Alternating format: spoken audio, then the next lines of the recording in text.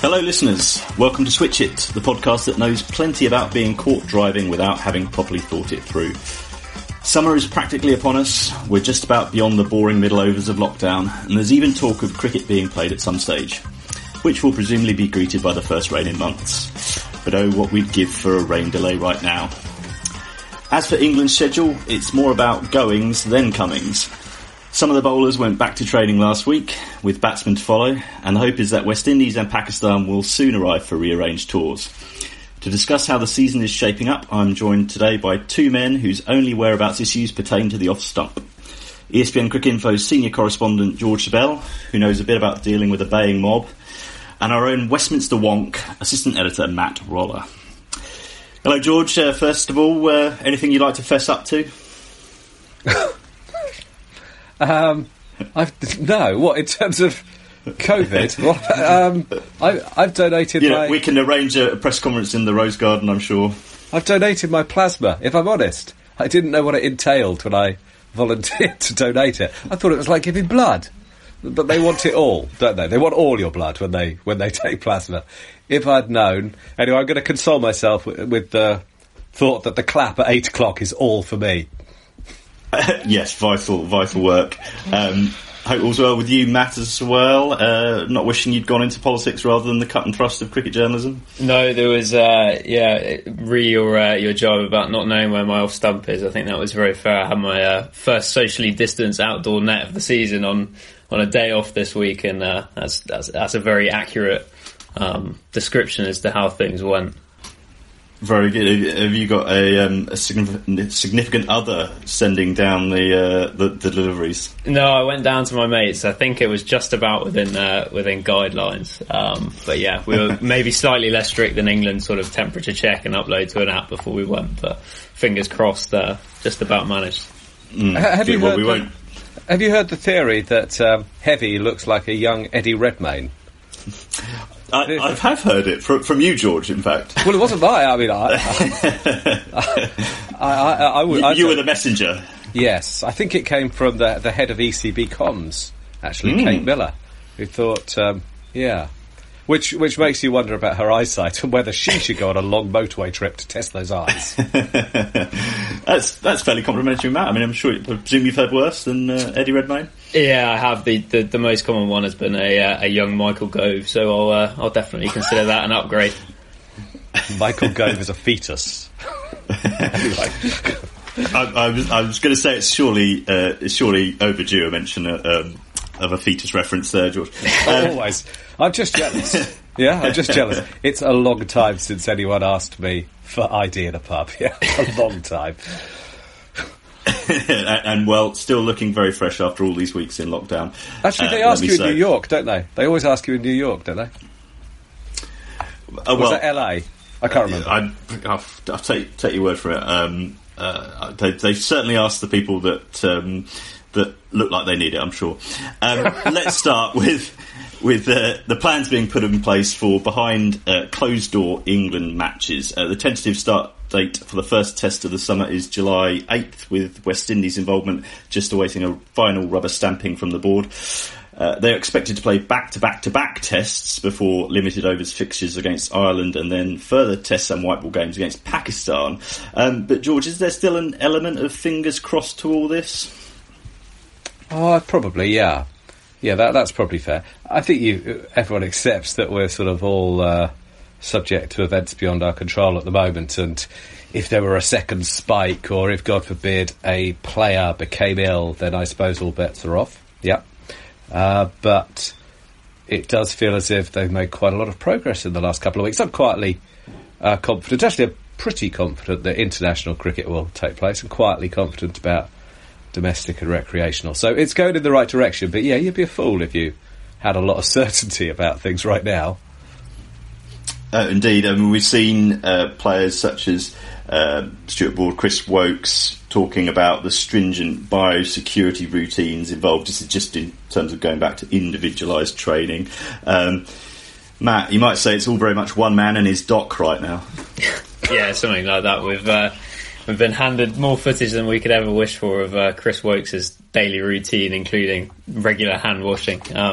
But yeah, it seems like people are getting back, starting to build up with that start date in mind. I think we'll probably get on to talking a bit about the how difficult that schedule is probably going to be when we get down to it this summer, and the need to rotate fast bowlers. But yeah, it seems like things are progressing well so far, and I think the ECB has to take a call at some point on when they move to stage 2, which is something that looks a little bit more like cricket training than what's going on at the moment.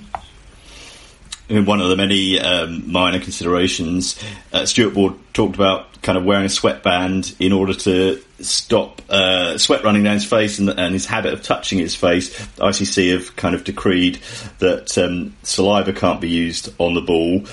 Sweat is okay, actually, but it's all about kind of learning these new habits, and the game will look kind of quite different for various reasons. George, should they get back on the pitch? Well, the game always changes. I'm not sure it'll be so different. I mean, with a Duke's ball, I think as long as they can use sweat, that should be just about okay. Would do Alistair Cook's bowling career a lot of good, would it? But I think it had more substantial problems than that anyway.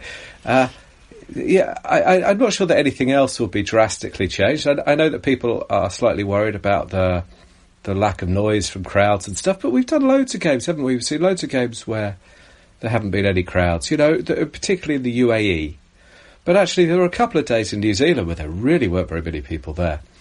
And I think that the natural competitiveness of those guys will take over, and actually the cricket, once it starts, will feel okay. I don't think that we'll particularly notice that stuff. I'm sure that there'll be occasions when the bowlers lick their fingers. I mean, how many deliveries has Jimmy Anderson bowled in his career? It's just ingrained, isn't it? And I think we've got to cut them some slack. I hope that they're not immediately penalised, So they've got to find ways around these things, but they're details.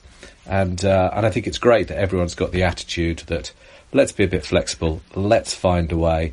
But I do hope that they stick to being able to use sweat, because take that out of the game, you might start to take a bit of swing out of the game, and then I think it probably does change fundamentally. But I think at the moment that's the way it's going, isn't it? They will be able to use sweat.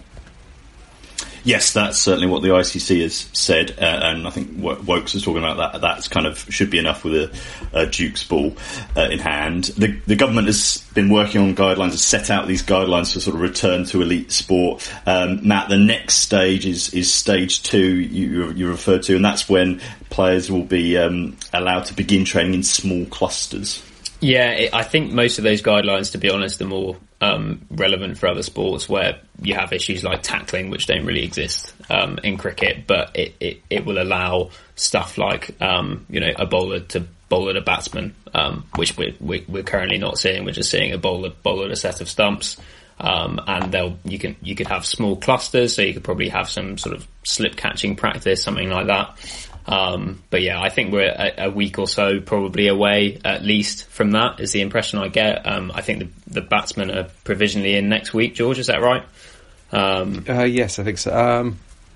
I'm not sure it's even as early. Yeah, no, you're right. Sorry, next week. Yes, it's June. So, it's sort of all starting to come into place, but obviously there are a lot of ways that could fall down at any point.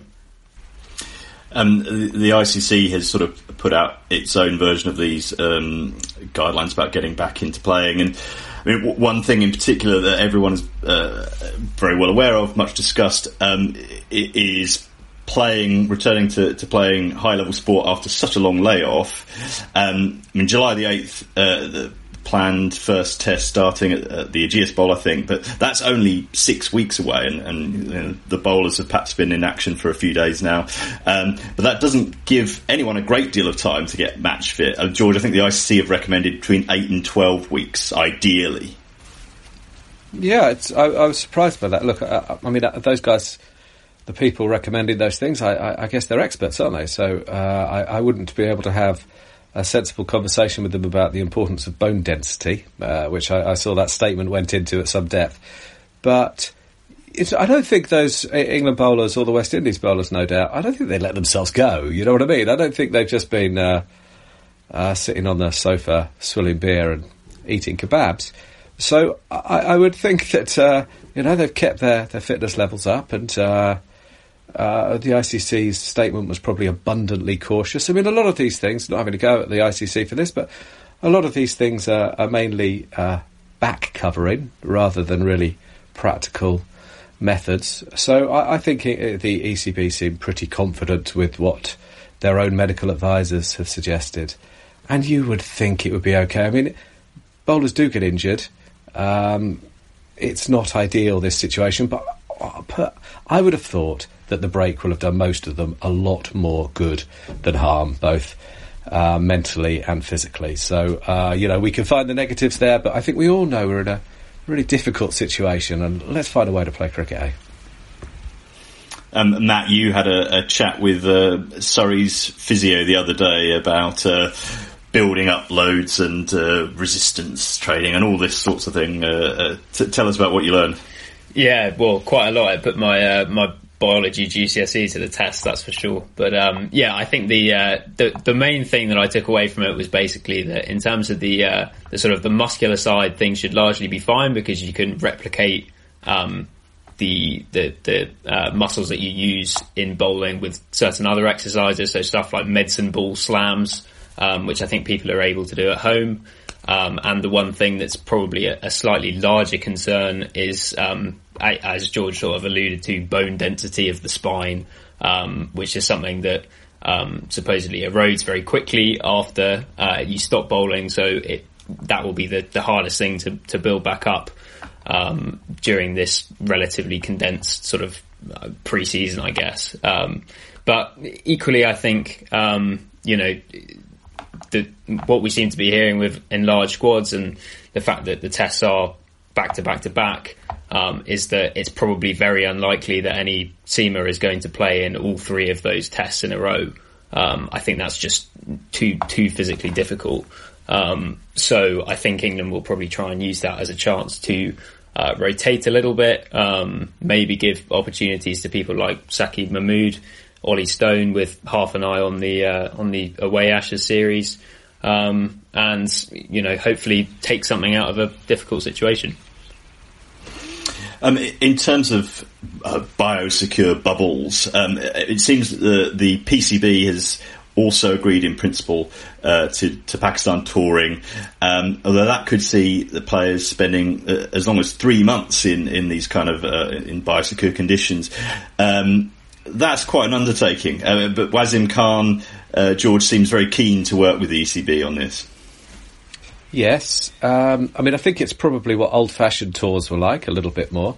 But also, society's changing quite quickly, isn't it? I mean, there's talk that the lockdown will be eased further. I mean, I heard this morning that there was talk of beer gardens being open in a few weeks. I'm not suggesting that would be of interest to the Pakistan lads, but it would suggest that the country is opening up again a bit more, and maybe they will be able to get out a bit more than seemed the case a month ago. I think the Pakistan team are staying at the Hyatt, aren't they, in Birmingham? So they're in the middle of the city.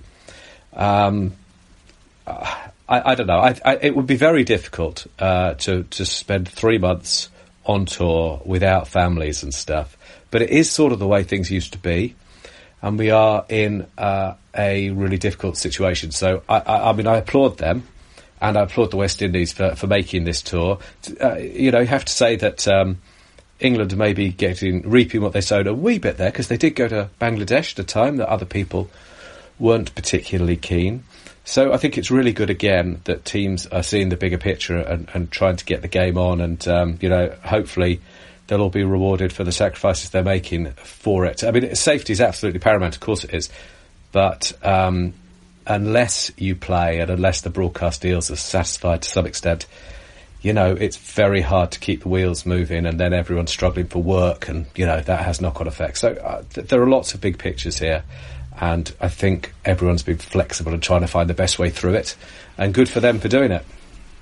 I mean, in terms of that bigger picture, Matt, England are scheduled to play Pakistan away from home, shall we say, in a couple of years, I think 22, 23. So in encouraging England to tour Pakistan again for what would be the first time since, I think, 2006. I mean, a bit of cooperation at this time might go a long way there.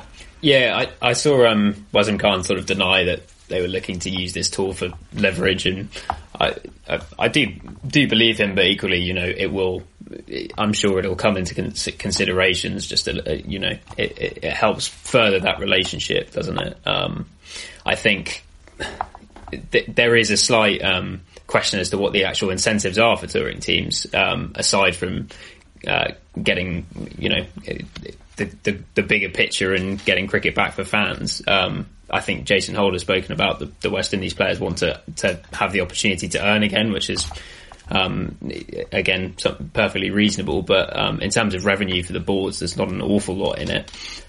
So from the PCB's perspective, there has to be some reason why they're going to subject those players to quite a long time away from home, and I'm sure that is something that they've thought about.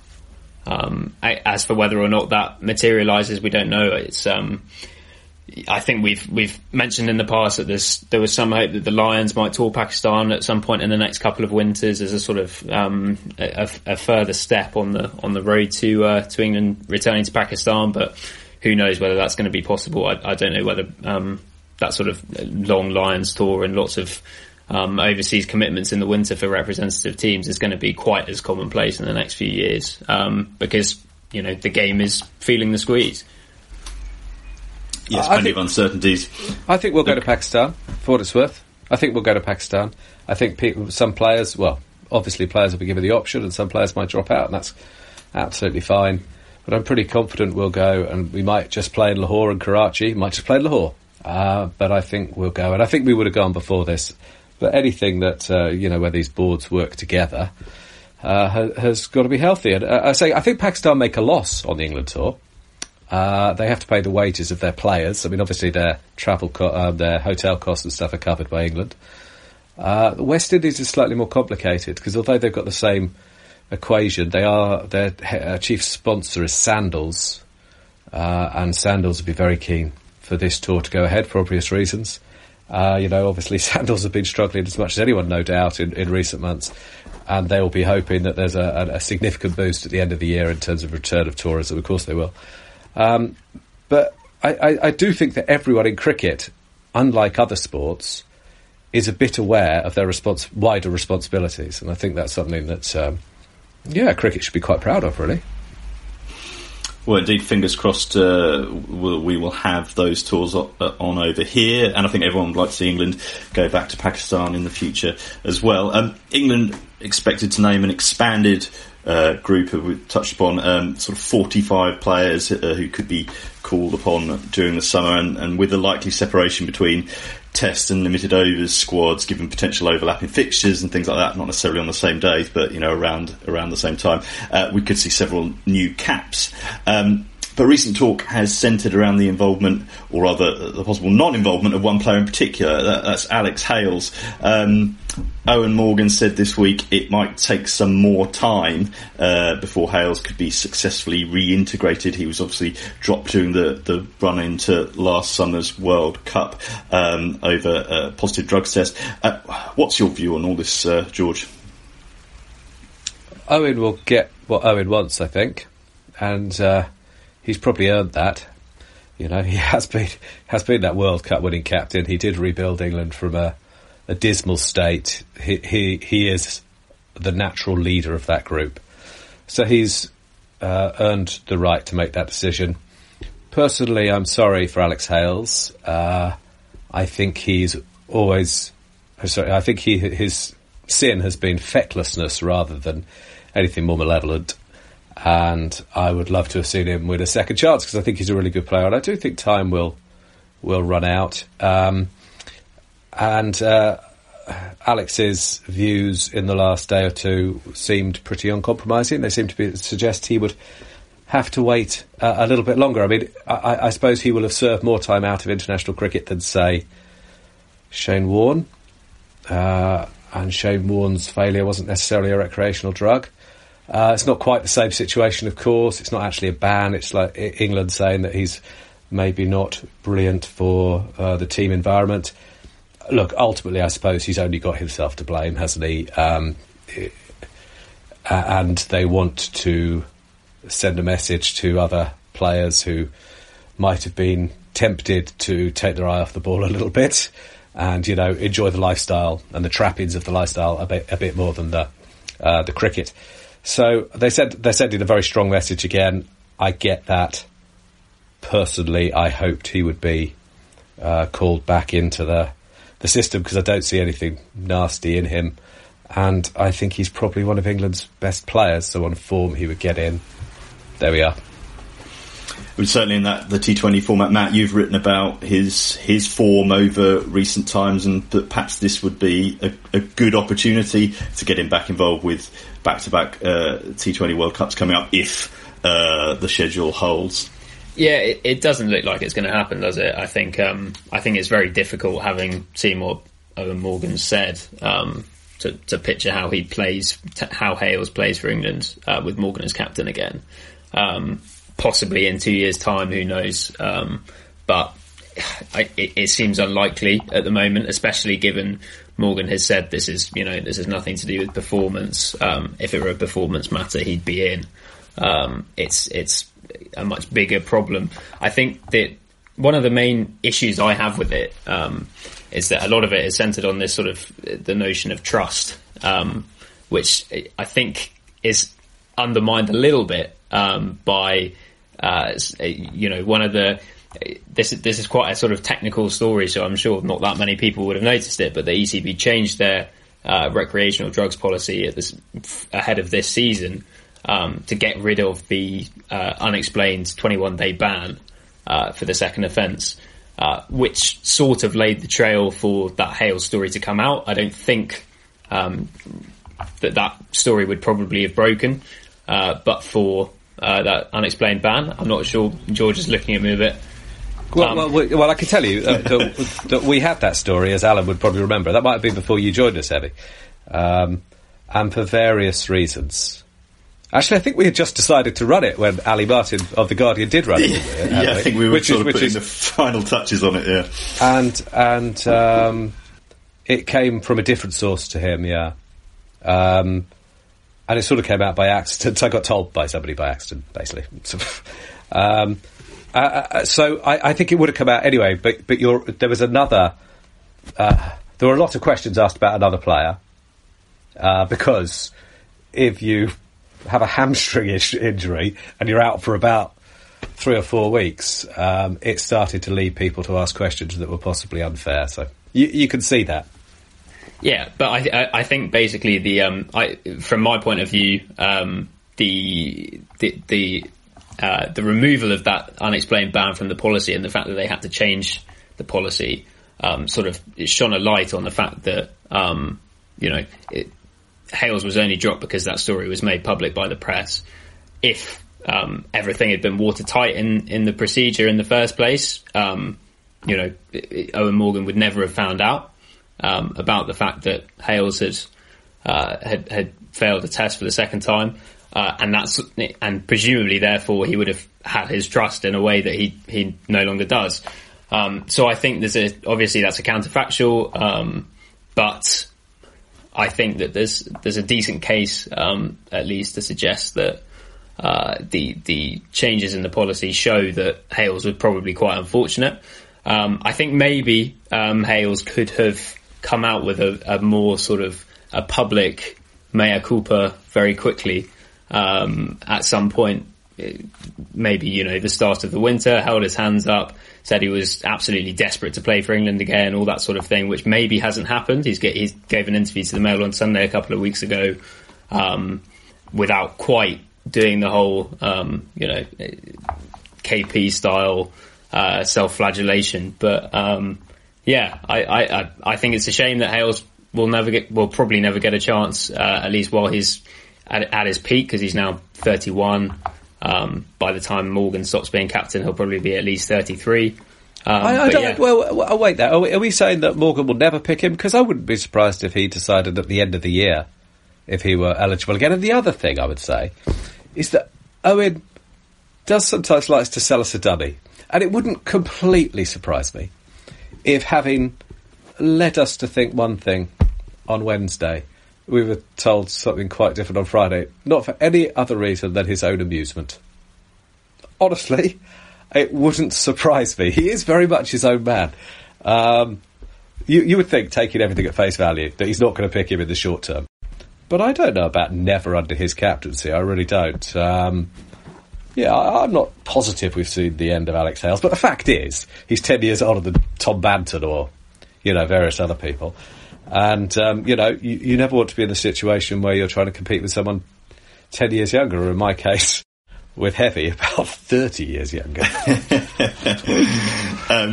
Well, hopefully there is still scope for a KP-style reintegration press conference. Matt, is there, with this uncertainty around the T20 World Cup, certainly for 2020, increasing noises that might be pushed back either by a year and then knocking the India tournament further, or even going sort of 2 years down the line to Australia? Does that change England's thinking a little bit? I mean, this summer is obviously going to be unusual anyway in terms of the priority is just to get some cricket on, perhaps rather than have your best team or sort of plan for a global tournament. But if that global tournament does get shifted, then arguably priorities shift even further. Yeah, well, I suppose the first point to make is I think that the ECB have stressed that any sort of group that they name is not an official squad. I'm sure some people will be disappointed to be left out. But I think it's we probably can't take too much in terms of where the priorities lie just based from the list of names. The impression I get is that it's highly likely that people who would be first choice in both squads are going to probably play Test cricket. So someone like Ben Stokes, I'd be very surprised if he's ends up in a separate white ball squad. Probably the same with Jofra Archer, Mark Wood. But I think that's probably reasonable without in the likelihood that there's no T20 World Cup in October, November, I think that's probably fair. You look at the games that are actually sort of most likely to be played this year. I think the 3 ODIs against Ireland would be a pretty good opportunity to try out some of the newer names that the selectors want to see, people like Banton and maybe Phil Salt. Then further down the line, the T20s against Pakistan and the sort of possible Australia series, which probably seems like the least likely thing to happen. It would probably be a little bit strange if the selectors were to take anyone out of the test squad who would be in there otherwise, to prioritise those without a T20 World Cup looming. The other thing that the ECB is sort of juggling from an England perspective is the women's game. George, the women haven't gone back to training but are expected to next month, I think, and there is still some optimism of playing perhaps a tri-series with South Africa and India later in the summer. Yeah, I think they're going to go back to training. They'll be called back to training the same time as the men's white ball players. So I think that's mid-June, isn't it? And yes, they're trying to play. I'm not quite sure where those games will be. Maybe Durham. But yeah, a popular place to go at the moment.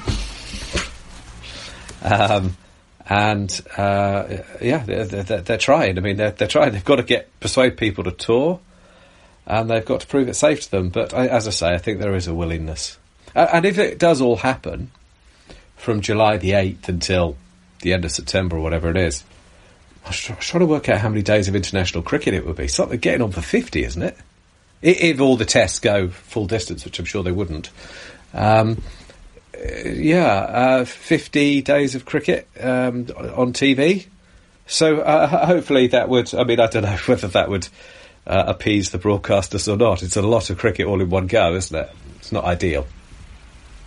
It would certainly be salvaging something. Now, COVID-19 has thrown much of our expectations out the window, but you can't get through an English season without someone coming up with a new blueprint for the county game. On this occasion, though, it's fairly imperative if there's going to be any sort of meaningful competition. George, you've just broken a story on this. What's the current thinking there? Well, I think there's a bit of a divide between what you might think is old school, ECB and the professional game group. But the professional game group are particularly keen to get cracking if they can, obviously with that caveat of within government guidelines. And they have come up with, I think, quite novel, intelligent use of the time and resources available at this stage, and suggested a regional championship or first-class competition, which would give us all some sort of first-class cricket and a blast season. The details are in the piece. Everyone can read that. There are quite a lot of details missing. Might partly be because I don't know them, and partly I think because they haven't decided on them. I really don't think that they've, got all the answers at this stage. But they are looking, and they talked about it today. But I think there are a lot of obstacles to surpass, and it would be premature to suggest it's about to happen. But they are quite intriguing plans. I was really encouraged by them. I feel much more optimistic today than I did a couple of days ago about domestic cricket in particular. And there does seem to be a willingness. Look, there's this view, isn't there, out there that it will be very difficult for clubs to start playing again because they're on furlough. And the money they will get from tickets, if anything, they might be behind closed doors, would be so limited that it wouldn't justify coming off furlough. I think that's a mistake to think like that. I think that's the logic of a benefit cheat. That if you're thinking, I really do. If you're thinking it's better for us to be paid not to play, you've really got to take a look at what you're doing. And if there are any administrators... Yeah. Certainly not the point of professional sport. Well, if there are administrators at county clubs thinking that, I would really urge them to think about their career options, because, it is a professional game and we do have to get on with it at some stage. And there's a bigger picture as well, which is that if you play championship cricket, you're helping produce test players. So I think in every way, it would be a good thing to happen. But obviously, we're all reliant on what the government decide, and whether there's a second spike in cases and all these things. We all know that. But, they're really interesting proposals. I don't know, what did you think?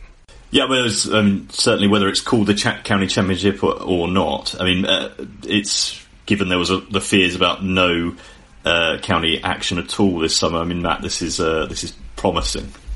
Yeah, definitely. I quite like the look of the format of the championship. I think the idea is that each team would play 5 games, and the best 2 would get through to a final. I'm sure if it does go ahead, then it'll prompt a further discussion down the line about whether or not 3 groups of 6 where everyone plays everyone home and away is perhaps a better format. Maybe it encourages slightly.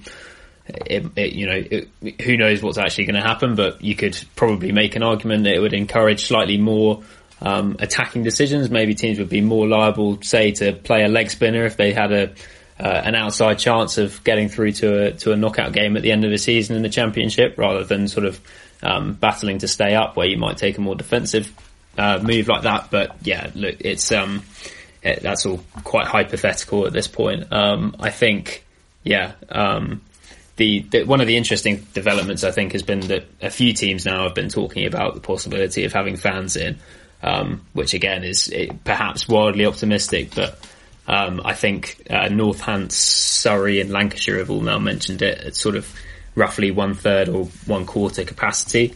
There's an NFL team, Miami Dolphins, who are sort of forming the blueprint of this, I think, where you have certain protocols. So you have sort of one row from one block leaving at a time, and everyone brings their own food, all that sort of thing. So it would probably be a very different spectator experience. But equally, I'm sure there would be a lot of members, especially, who are desperately keen to see some kind of live cricket this year. And if the fact that that's even being talked about as a possibility feels like a real improvement from where we were maybe a month ago. NFL and county cricket seem natural bedfellows. George, you were, I think, on a call with Richard Gould the other day, and he was positive about the kind of the state of the game and the ability of counties to kind of weather this situation. Well, he made the interesting distinction between members' clubs and clubs which were owned by private investors or franchises or whatever. And the interesting thing there is, of course, there has been this debate since this, what I thought was a terribly self-interested report, suggesting that there should be private capital invested into the 100 in particular, from people who, guess what they do for a living? They arrange private capital to be invested into sporting events. So there are obvious positives of that. There would be an influx of money, potentially. And, who doesn't like an influx of money? But in the long term, you start to have shareholders and all these things. Look, everyone knows these arguments.